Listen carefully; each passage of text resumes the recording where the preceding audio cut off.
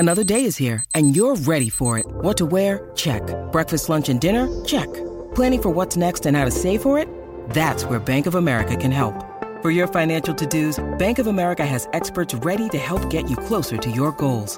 Get started at one of our local financial centers or 24/7 in our mobile banking app.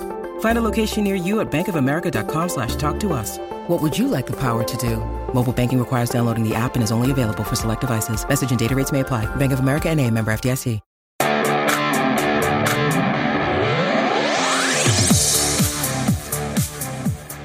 Hi folks, Eagles beat reporter Mike Kaye here from NJ Advanced Media, and this is your latest update from the No Huddle Show podcast.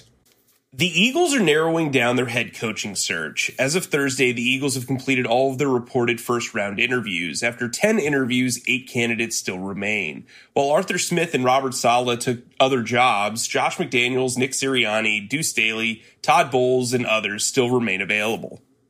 New England Patriots offensive coordinator Josh McDaniels is seen as a major contender for the Eagles head coach opening, according to multiple reports.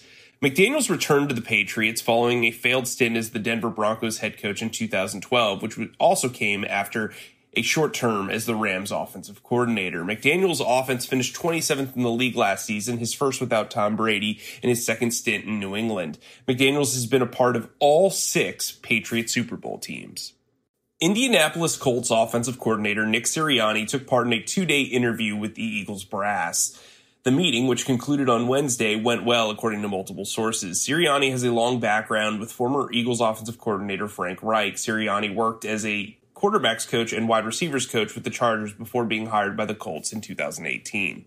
The Eagles reportedly blocked special teams coordinator Dave Phipp from interviewing with the Detroit Lions this week. Phipp would have presumably interviewed with new Lions head coach Dan Campbell for the special teams coordinator opening.